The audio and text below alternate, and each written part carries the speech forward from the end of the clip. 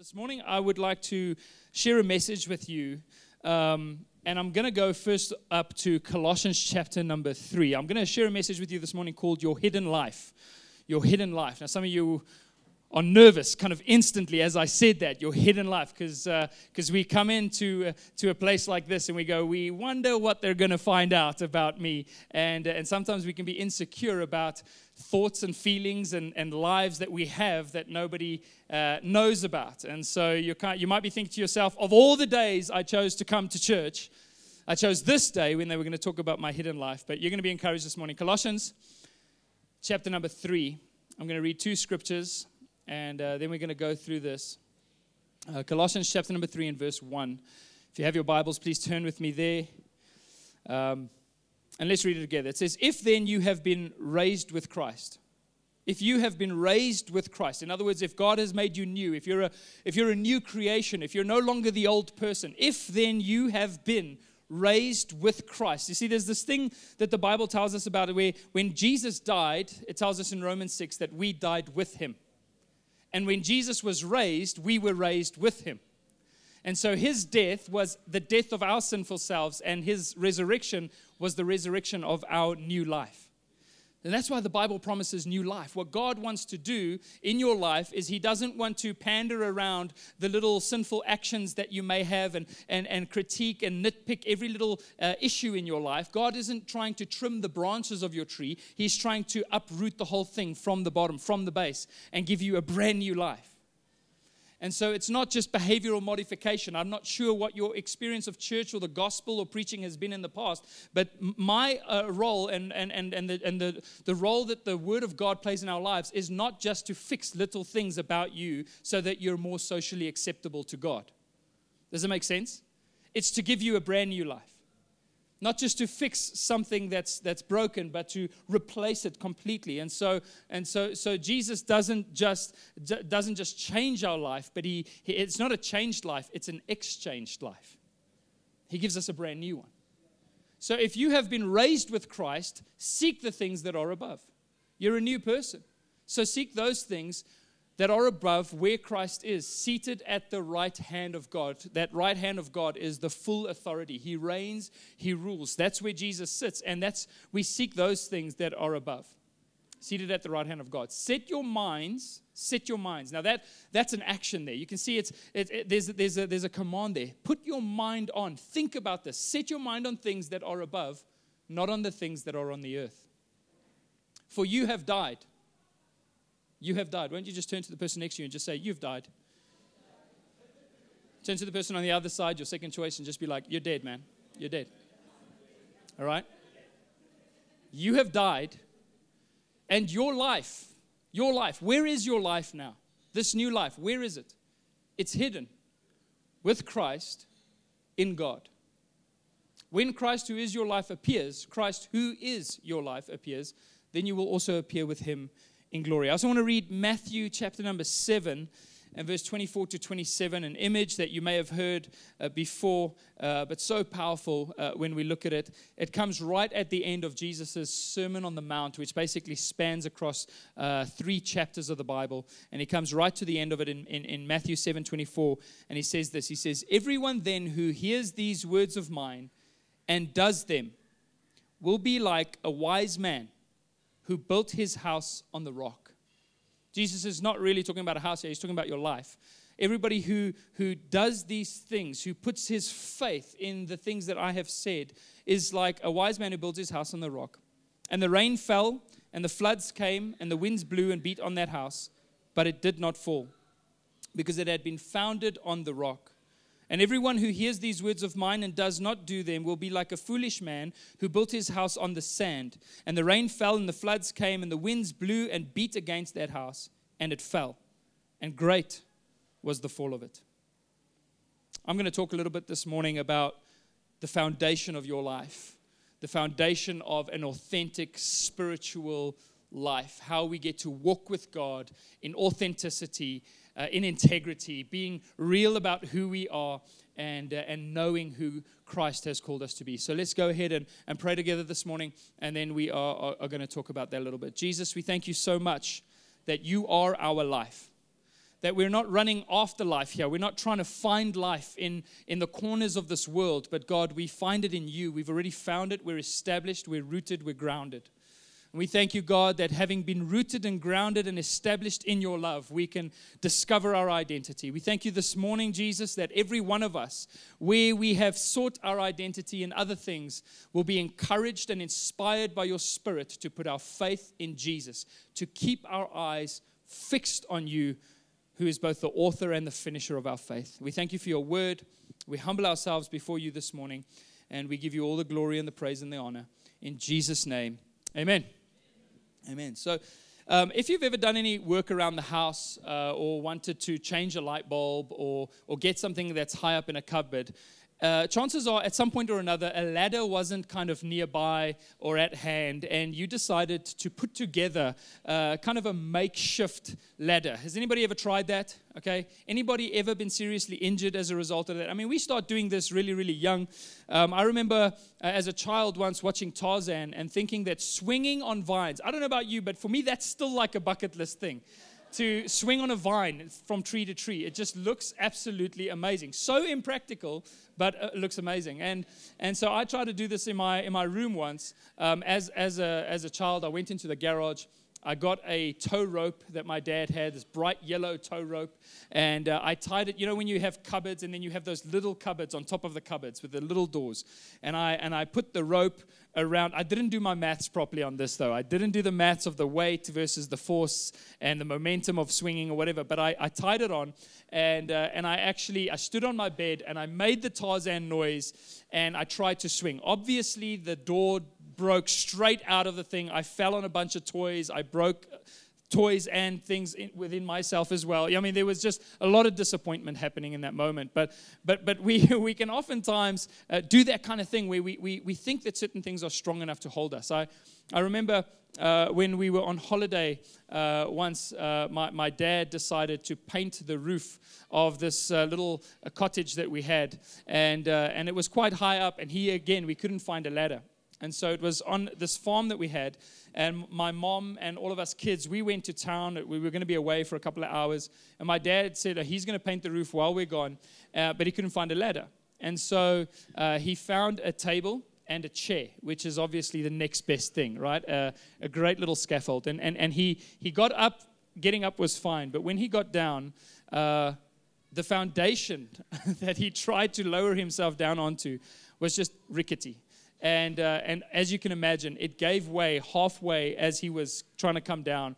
And we came back, and I think he tried to get down sometime mid-morning.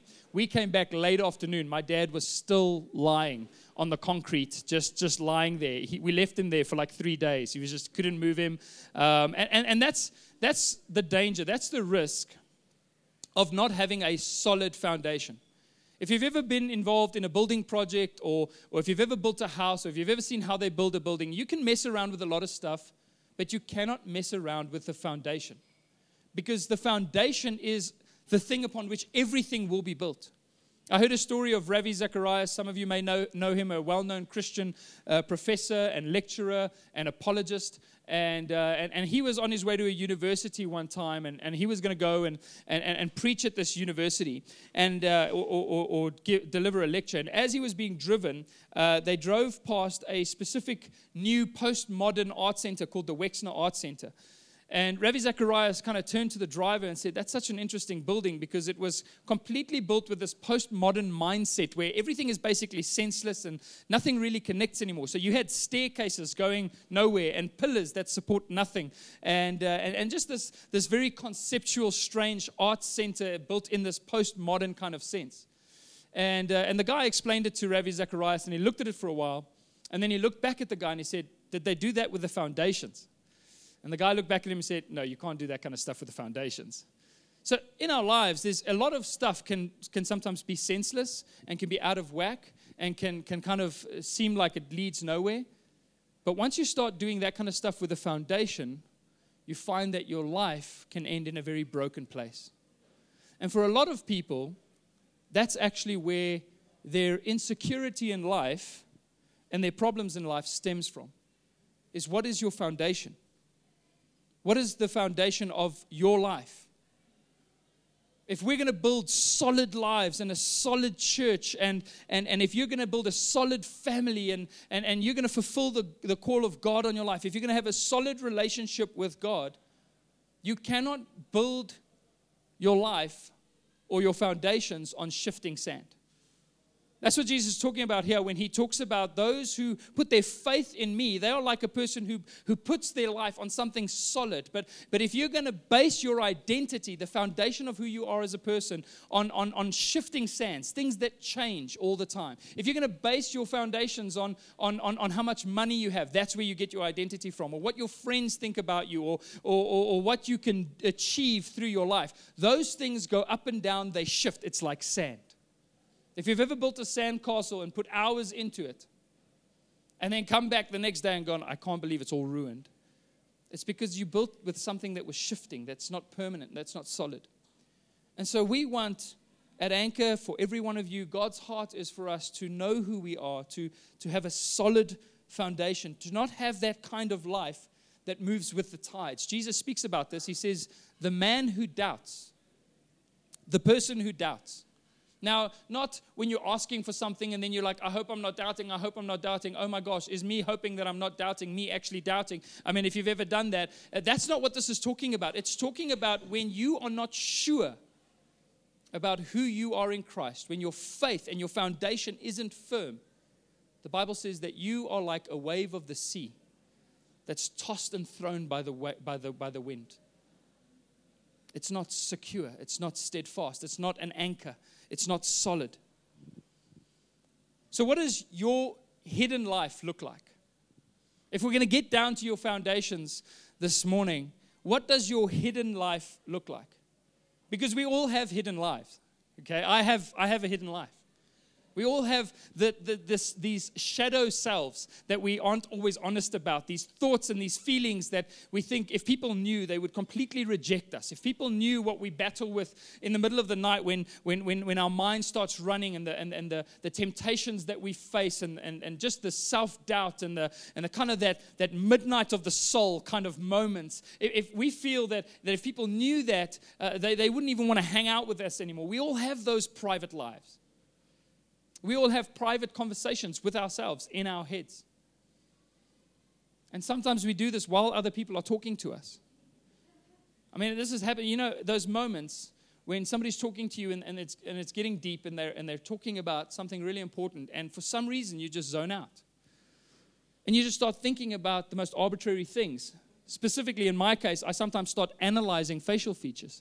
Now, don't be freaked out when you talk to me later. I don't do it all of the time. But you would just kind of stare at them and then go, I wonder, in your mind, just a random thought, I wonder if he knows that his one eyebrow is slightly higher than the other. I don't know if he knows, and then we're like, whoa, he's actually talking to me. Okay, yeah, and we have those private thoughts. Come on, am I alone here this morning? Come on, we have those private thoughts where you're like, you go there and you're like, where have I just gone? Come back. And so we have these private areas of our lives.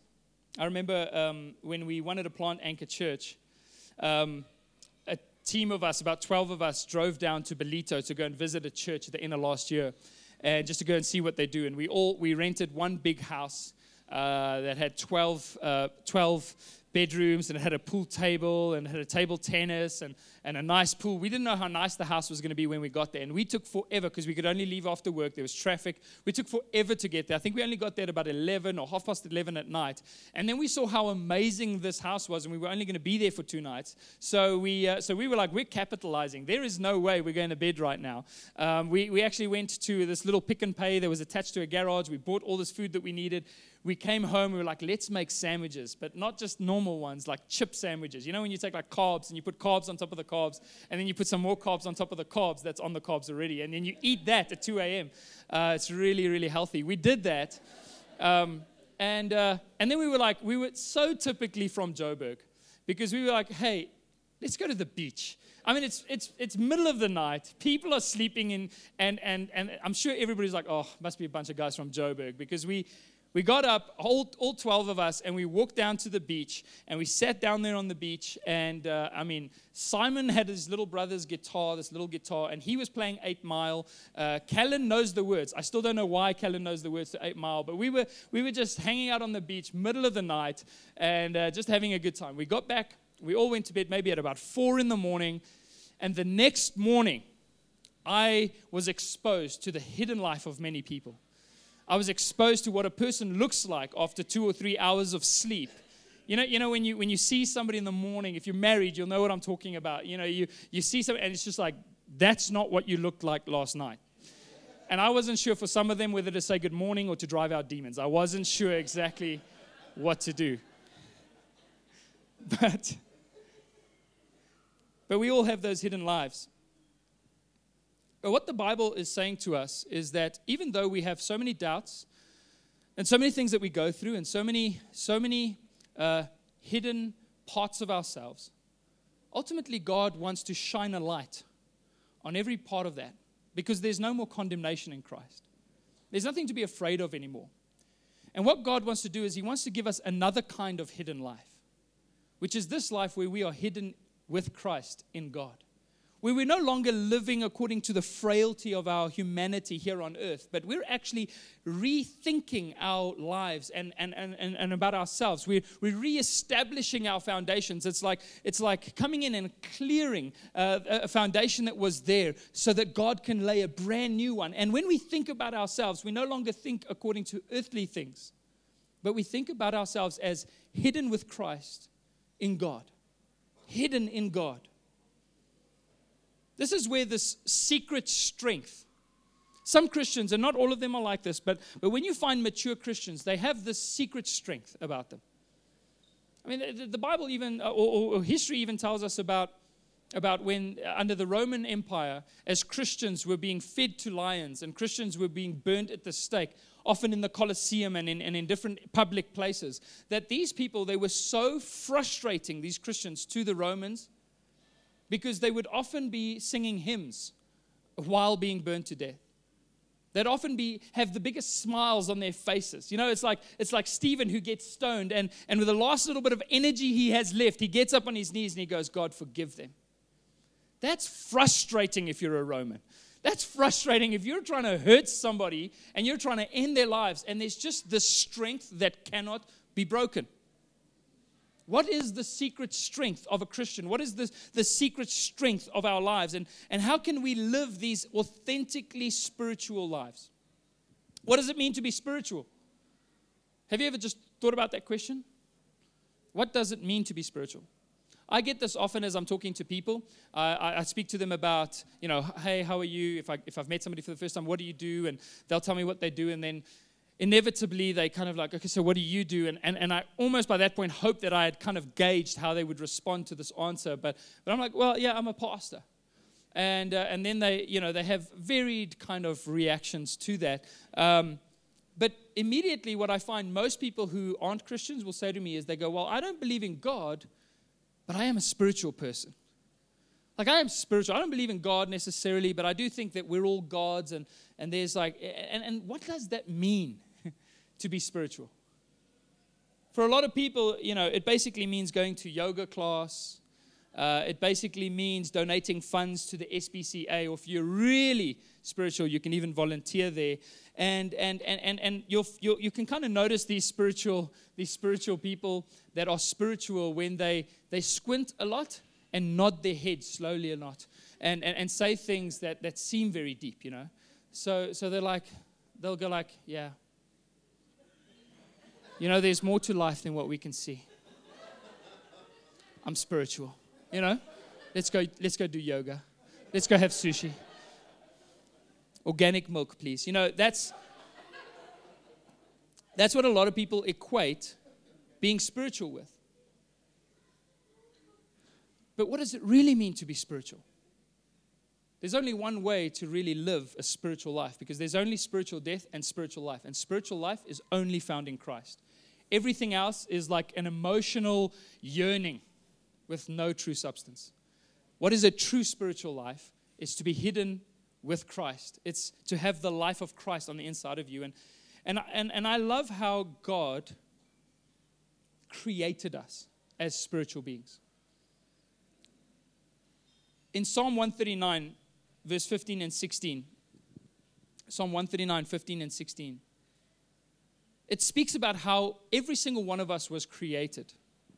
This is what it says. This is David, and he's writing to God, and he says to God, my frame, this outline of the person that you've created me to be was not hidden from you when I was being made in secret, intricately woven in the depths of the earth. Your eyes, God's eyes, saw my unformed substance. Now just stop there for a moment. You don't have a body yet.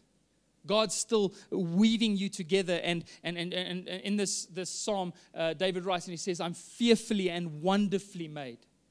You put me together. You knit me together in my mother's womb, David says. And he says, but God, you saw me before I even had this physical appearance. Before I was even there, I had an unformed substance, a spiritual substance. In your book, in the book of God, were written, every one of them, the days that were formed for me, when as yet there was none of them. You see, when God created you, He created you in this secret place. And it wasn't this kind of mishmash and just a crazy kind of mishap of an occasion. It was God poured over you. He took time, and that word there, intricately woven together. Not only did God put you together, not only did He see your unformed substance, not only did He have this secret place with you and Him, but when He put you together, He had days that He ordained for you to live out. People that He would use you to influence, people that He would bring across your path. God had a journey in store for every one of us before there was even one of those days yet. This is how God created us. When I was reading the scripture, I was reminded of when my oldest son, Eli, was born 4 years ago. And at that time when he was born, I just didn't want to miss a single moment. And so I actually booked a bed in my wife's room so that I could be there. It didn't feel so glamorous at 4 a.m., after the baby had been awake the whole night. But I wanted to be there, and I didn't want to miss anything. And the next morning, I remember they took him out for a while, and they brought him back. And in the morning, they put this 1 day old, not even a full day yet, old baby in the bed next to me. And he kind of lay on his side. I still have a photo of it. And he was still a little bit swollen, and his airways weren't completely clear yet. And he was making these little wheezy sounds. Just this little sleeping, wheezing little baby in my bed. And in that moment, I felt like there was that secret place with me and my son. Like I poured over him. I wanted to look at every little feature on his face, and I just wanted to feel his skin. I just wanted to feel his hair. I just wanted to look at him. I wanted to smell him. Sometimes babies smell great, other times they don't. But I wanted to just take in everything about this boy. And when I read the scripture in Psalm 139, it kind of I get that heart. That the heart of the Father towards you is not that, oh, let's just create another human. Oh, there's another one. Oh, let's see if that one goes okay. No, He poured His life over you.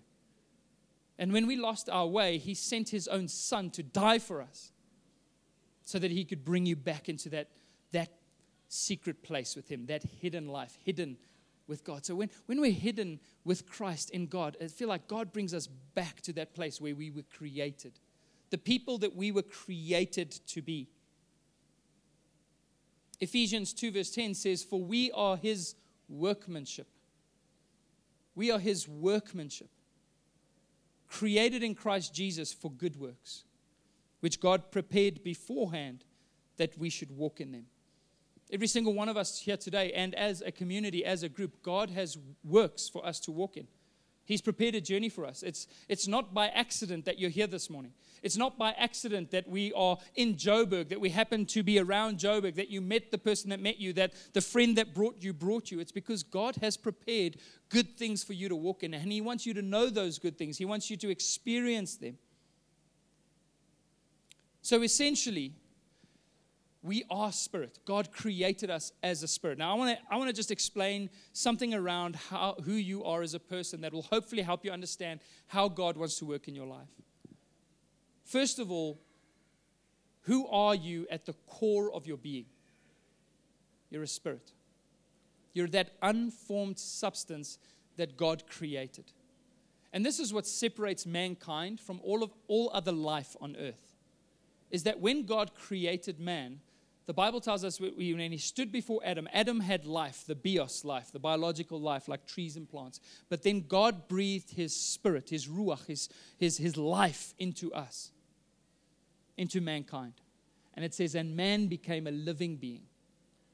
That's why that's why you don't have, dogs and cats getting together for church services, Cats wouldn't anyways, but dogs maybe. But that's why you don't have it, because they don't have that ruach life. They only have biological life. But we have a spirit. That's essentially the core of who we are. And that's the level at which God communicates with us. God isn't interested in just speaking to your mind or speaking to your emotions or speaking to your will or speaking to your, even audibly. That's why so many people want to hear the audible voice, but that's not how God primarily speaks. He speaks to the heart. He deals at the foundational level of who you are.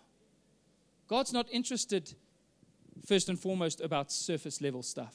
Some of you think that way about God, that when you come in here, all he wants to do is make sure that on the outside you look okay. He doesn't. He wants to go right to the heart.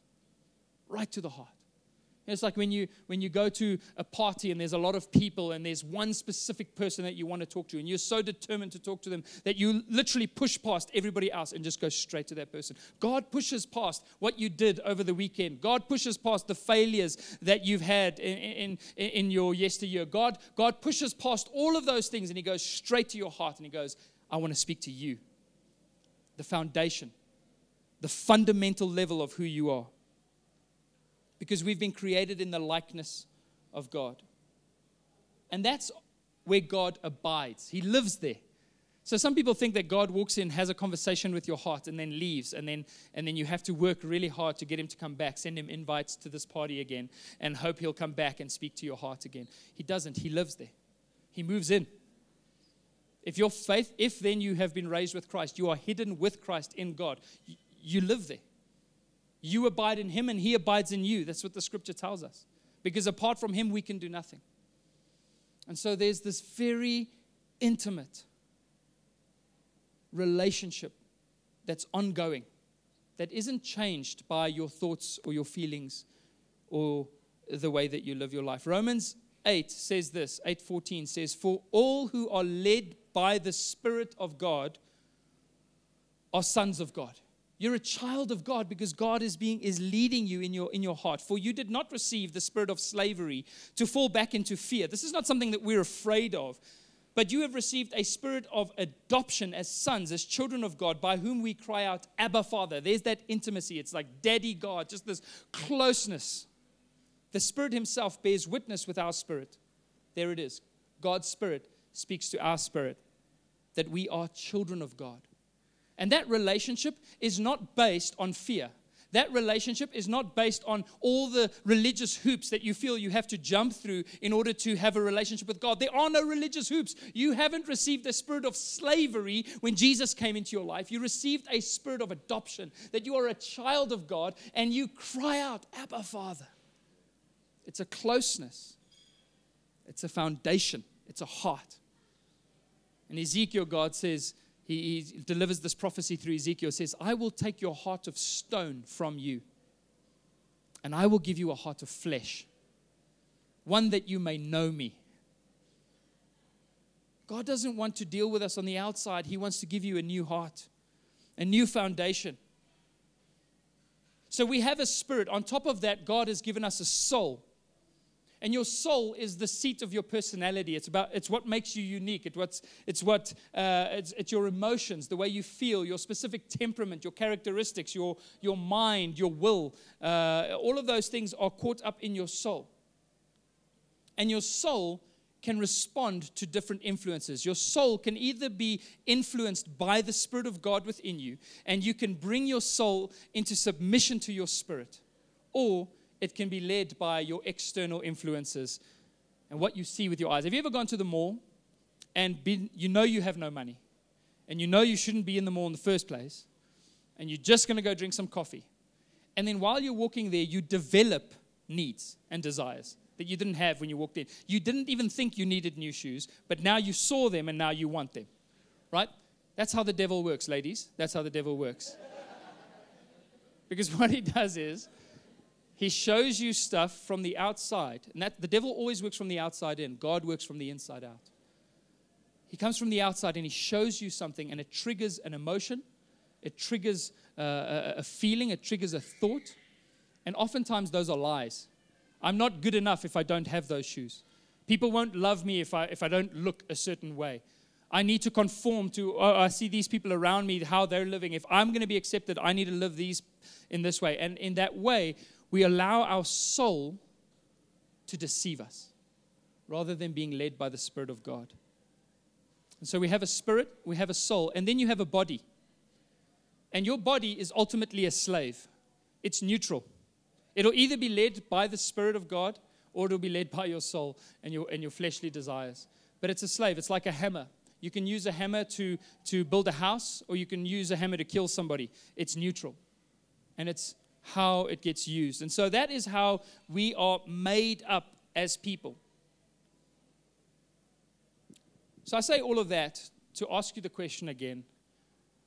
What is your foundation? From what place are you living your life? What is the foundation from which you live day by day? Now, it's the Christian answer we know, but truly in your heart and your life, are you living are you drawing your identity on the things around you? On what you can do, on what you can achieve, on what you have? Or do you truly know who God has created you to be? I thought about this. If somebody wakes you up in the middle of, have you ever been woken up in the middle of the night and asked a question?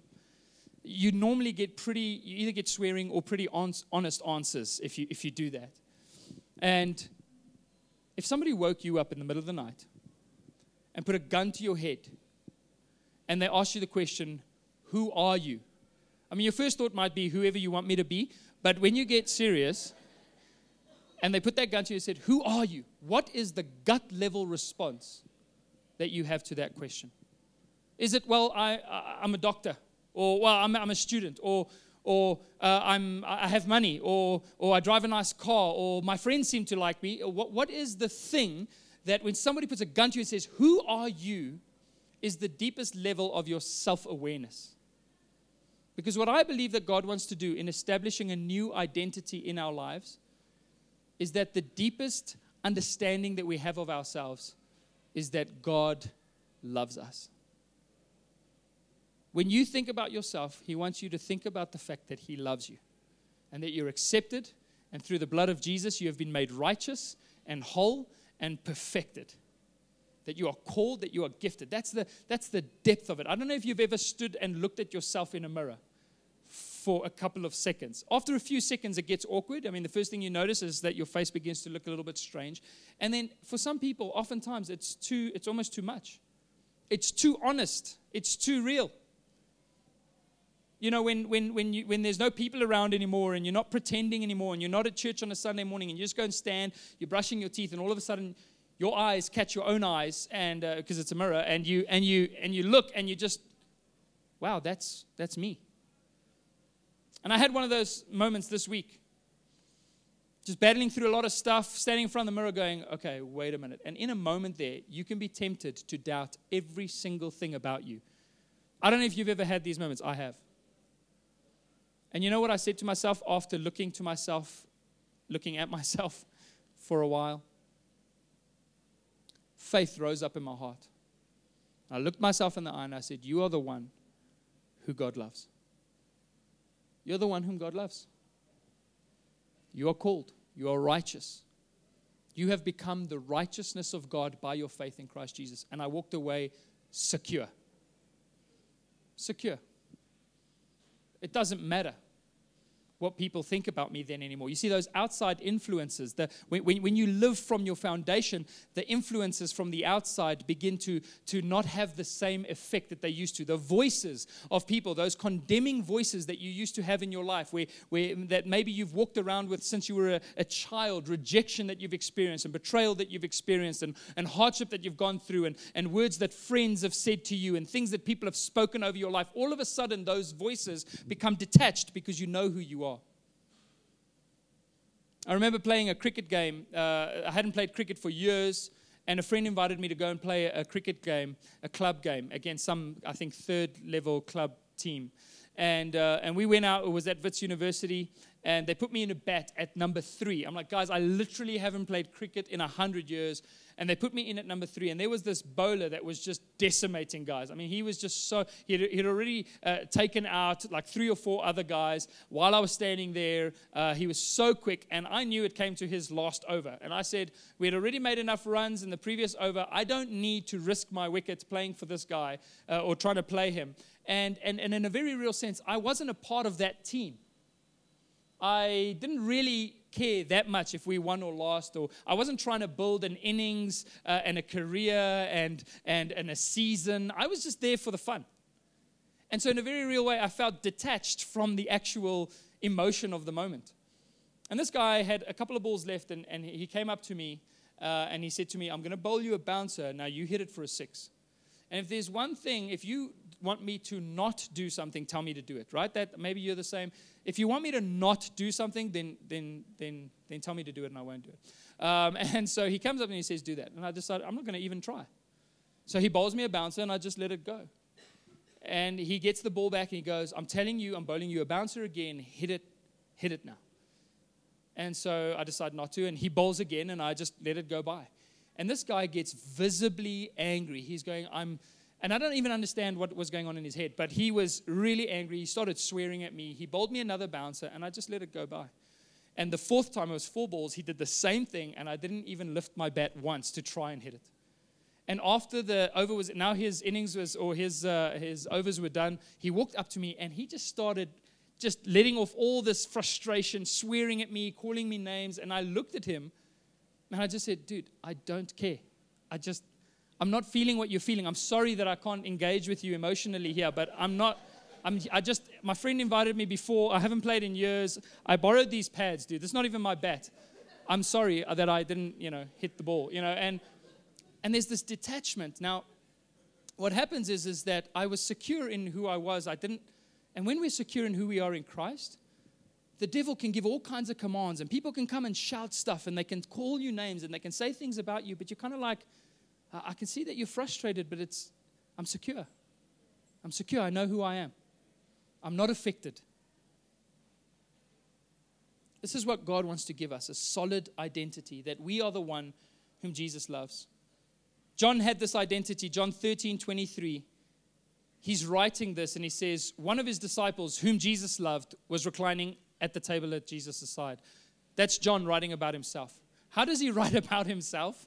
Like in the 3rd person. Just one of these disciples, wonder who it could be, the one whom Jesus loved. That was his identity.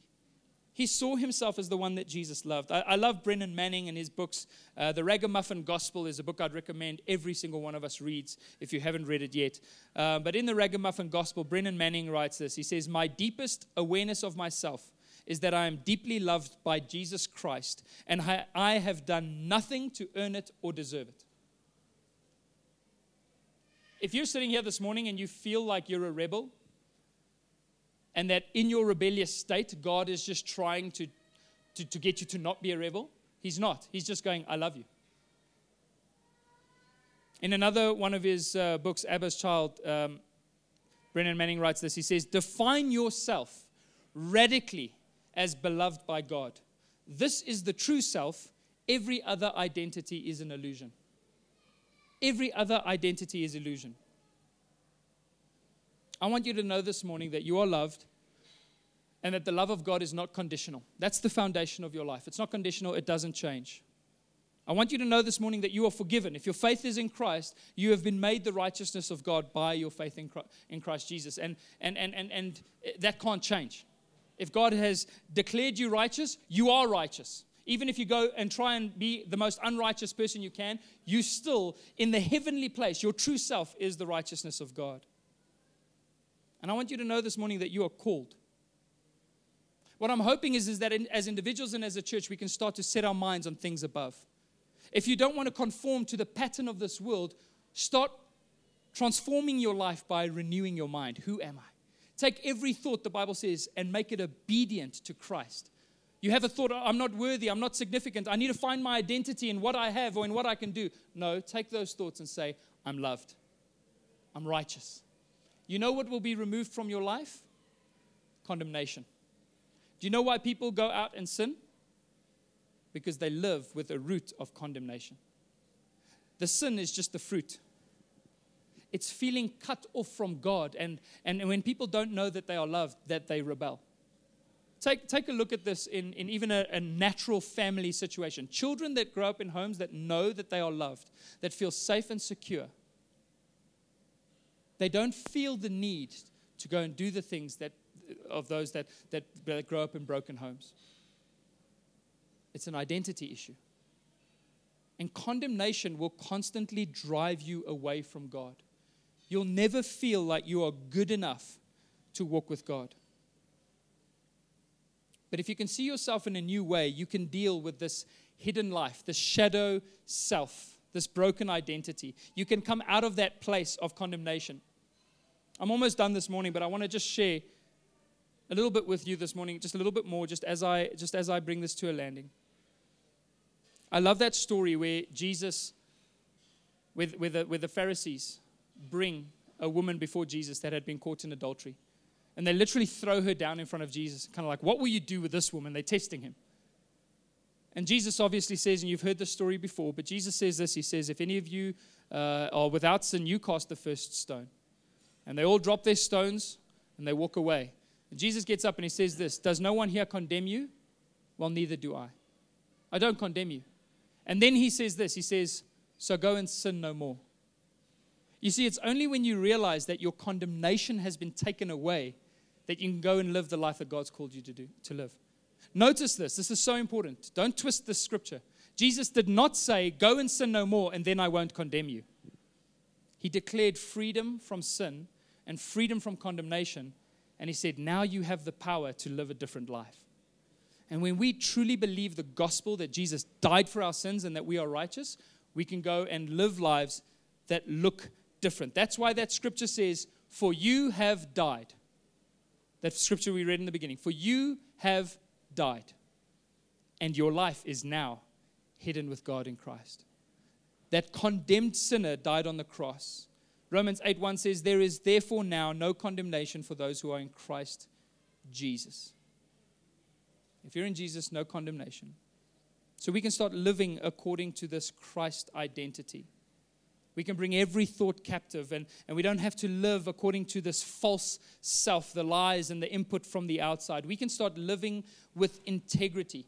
Have you ever seen kind of these statements, maybe on an Instagram post or somewhere where people go, they'll say things, again, that sound very spiritual and nice, things like live with integrity. But what does that actually mean, to just live with integrity? They'll say, well, the person you are behind closed doors must be the same person you are when you're in public, or the person that you are or you must do what you say you will do. And those kinds of, now you've got integrity. But you know that the word integrity, talking about buildings, it's often used in engineering. For a building to be integrous, it means that it's got to be able to stand. It's integrated. That's where the word comes from to be integrated. And you know how we can live authentic spiritual lives? When we can deal with the shadow selves, the areas of doubt, the areas of sinfulness, the areas of struggle. And we can be honest and we can bring them to God, and we can integrate our shadow selves with our true view of who we are. We don't have to pretend anymore. We can be authentic. And you know, when you are integrated, in other words, you don't, not one way in front of people and then a completely different person behind. So you're bringing this, and you're bringing integration in your life by knowing who you are in Christ. That's how you live in integrity. The Bible actually says in Proverbs that those who walk in integrity live securely. So in my life, because I'm not afraid of my shadow self anymore. I understand that I've got doubts and I've got things, but I also understand that there's no condemnation. So I don't have to be ashamed. So I can be honest when I'm struggling. I can be honest when I'm weak. I can be honest when I'm imperfect because I'm not hiding in the shadows anymore. I can bring it up front and go, guys, this is me. And people will look at you and go, such integrity. Because there's no hidden life anymore. Your life is hidden with Christ in God. Does that make sense this morning? I know I took a little bit too deep there. I'm coming back up. Some of you are gasping for air. What the heck is he talking about? I want to conclude this morning by simply encouraging you that what God wants to do in your life is to not pander around the specifics of how you've messed up in the past. He wants to push past all of your failures, all of your mistakes, all of your doubts, all of your issues, all of your hang-ups. He wants to get face to face with your spiritual man, your spiritual woman. He wants to look at you in the eye. Not shifty, not running away, not I've got to quickly check my phone, but look you in the eye, the deepest sense of who you are, and say to you that you are loved and you are forgiven. And he wants you to accept that and experience condemnation lift off your life so that you can go and live the life that God has called you to do. What's your secret strength? What's the foundation from which you live? It's the fact that you have died and your true life is hidden with Christ in God. Amen?